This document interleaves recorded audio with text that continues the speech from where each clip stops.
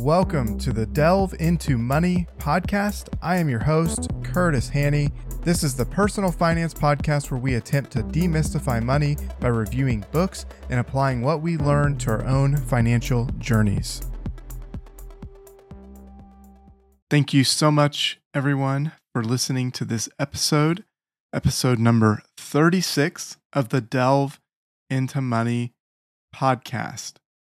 Last week, we talked about self-sabotaging and how when we create a new identity, we sometimes hold on to the old identities that result in us self-sabotaging our success.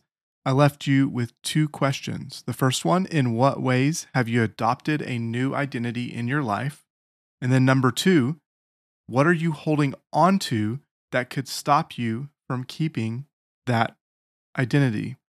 If you didn't listen to that episode, I encourage you to go back and listen to it. I'll link to it in the show notes because I think it's important that you go through this process before we talk about sticking to financially healthy identities. We wanted to talk about how we can adopt new financial identities and the methods and things that we can do to make those stick. I'll admit before we start, this is something I'm still struggling with, but James Clear's framework on this really helped me. And so I hope it will help you as well. So that is, we're talking about the book Atomic Habits, and I'm looking through that lens and how to apply this to our financial lives. When we talk about making a change, James Clear talks about three different levels of changing your habits. The first one is he talks about changing your outcomes. The second one he talks about is changing your process. And then the third one is changing your identity. And these go from shallowest to deepest. And so we want to change our outcomes, we want to change our process, and we want to change our identity. But if we focus on changing outcomes, we may not change our process or identity. If we focus on process, we will get the outcome, but we may not get an identity change.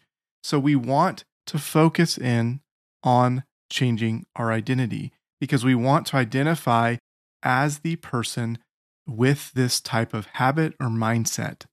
James Clear says outcomes are about what you get, processes are about what you do, identity is about what you believe. So we want to change what we believe about ourselves, and then what we believe, we follow that up with the process, will result in a change in outcome.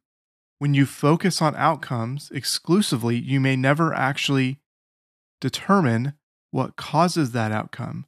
When you focus on process, you can sometimes miss that outcome, but because you're so focused on process, you miss that it wasn't actually the outcome you wanted.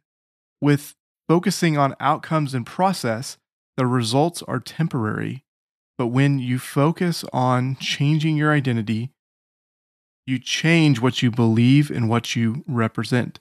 Your identity then links to your process and changes your outcome. When behaviors aren't consistent with your identity, they don't last. So when we look at the things that we failed at, we have to ask ourselves the question, in what ways did it not align with your identity? So let's talk about how do we change our identity. James Clear talks about we want to first decide the type of person that you want to be.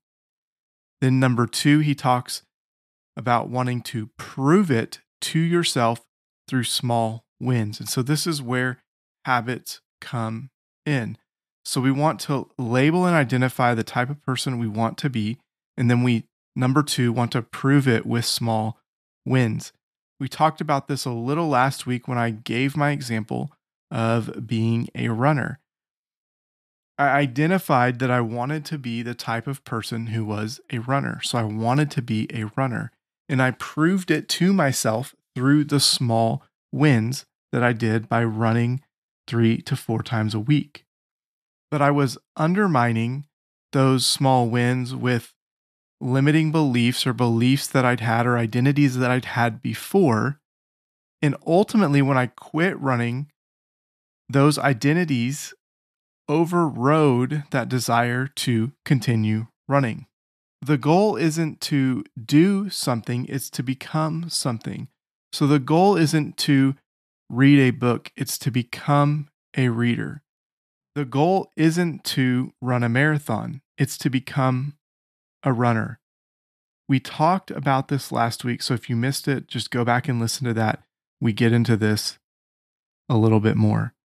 To add a third step, we have to identify and counteract the negative narratives in our lives. To counteract them, you have to acknowledge them.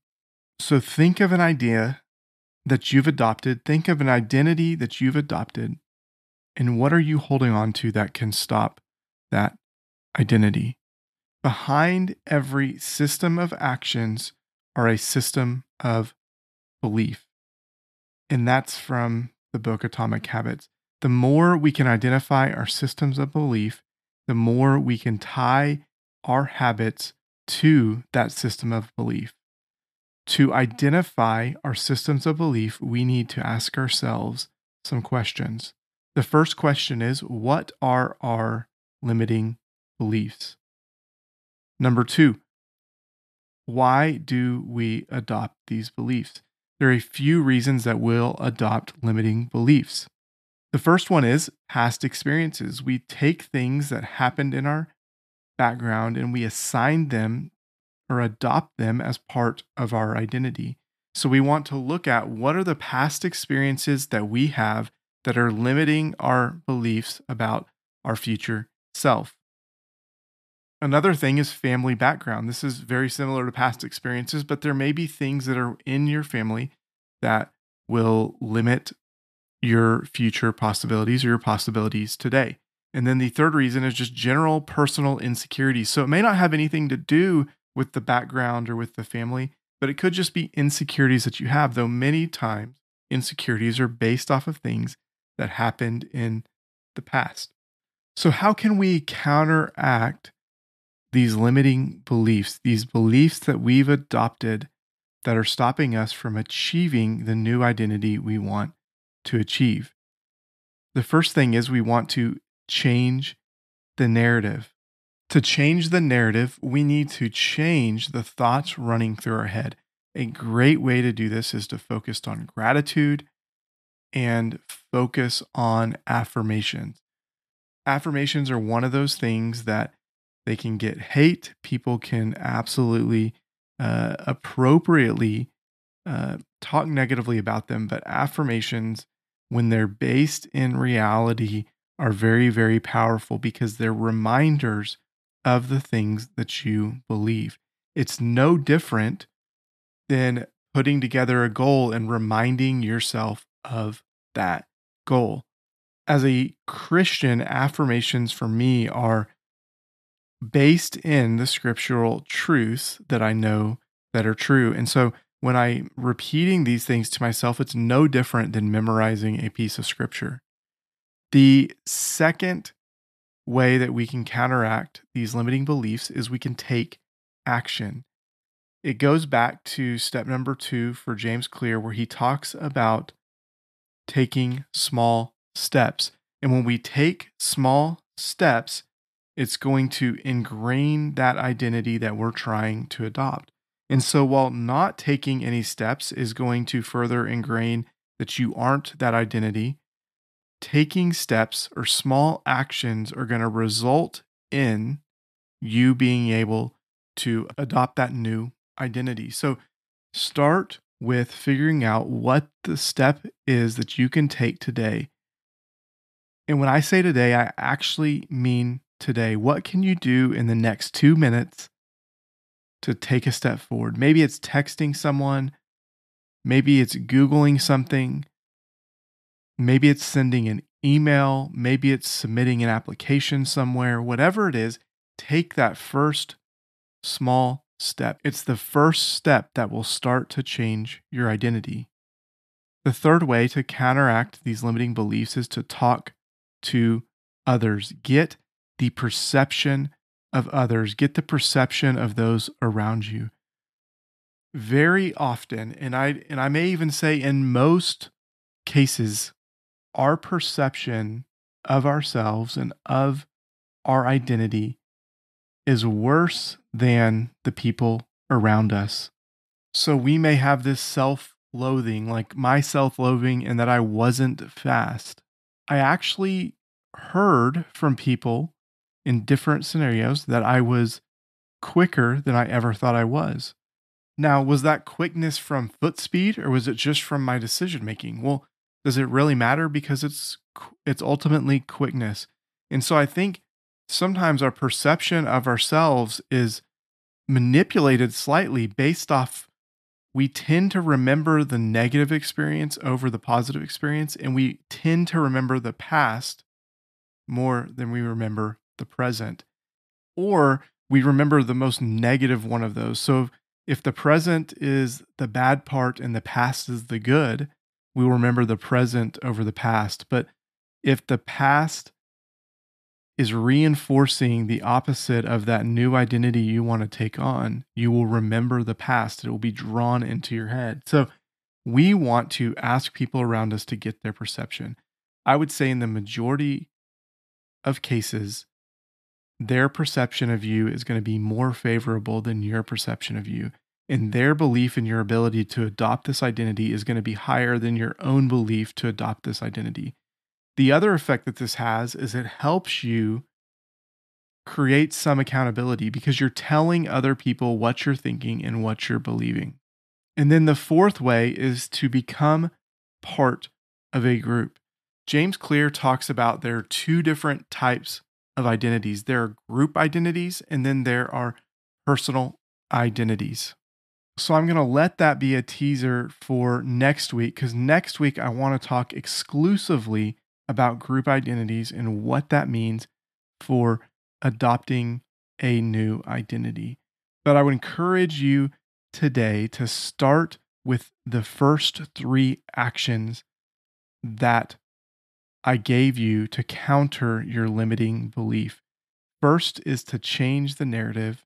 Second is to take action. Just start. Third is to then talk to others and get their perception.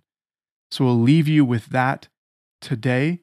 And then next week, we'll come back and we'll talk about being a part of a group and the group identity and how that group identity can help you reframe your identities, reframe your habits, reframe your future ultimately. And I hope that you see how this is extremely helpful in your personal finances. So many of us have negative identities or negative narratives around our ability to make more money, around our ability to achieve certain things, around our ability to save, or even we can have a negative identity around our ability to spend money. Maybe you aren't spending enough money. But if we can change that internal narrative, if we can take the first step, and then if we can talk to others, those 3 actions will be so powerful in helping you reframe your identity around money. So if you're struggling with a money identity issue, I would love to hear what you're struggling with. Feel free to contact me on Twitter at my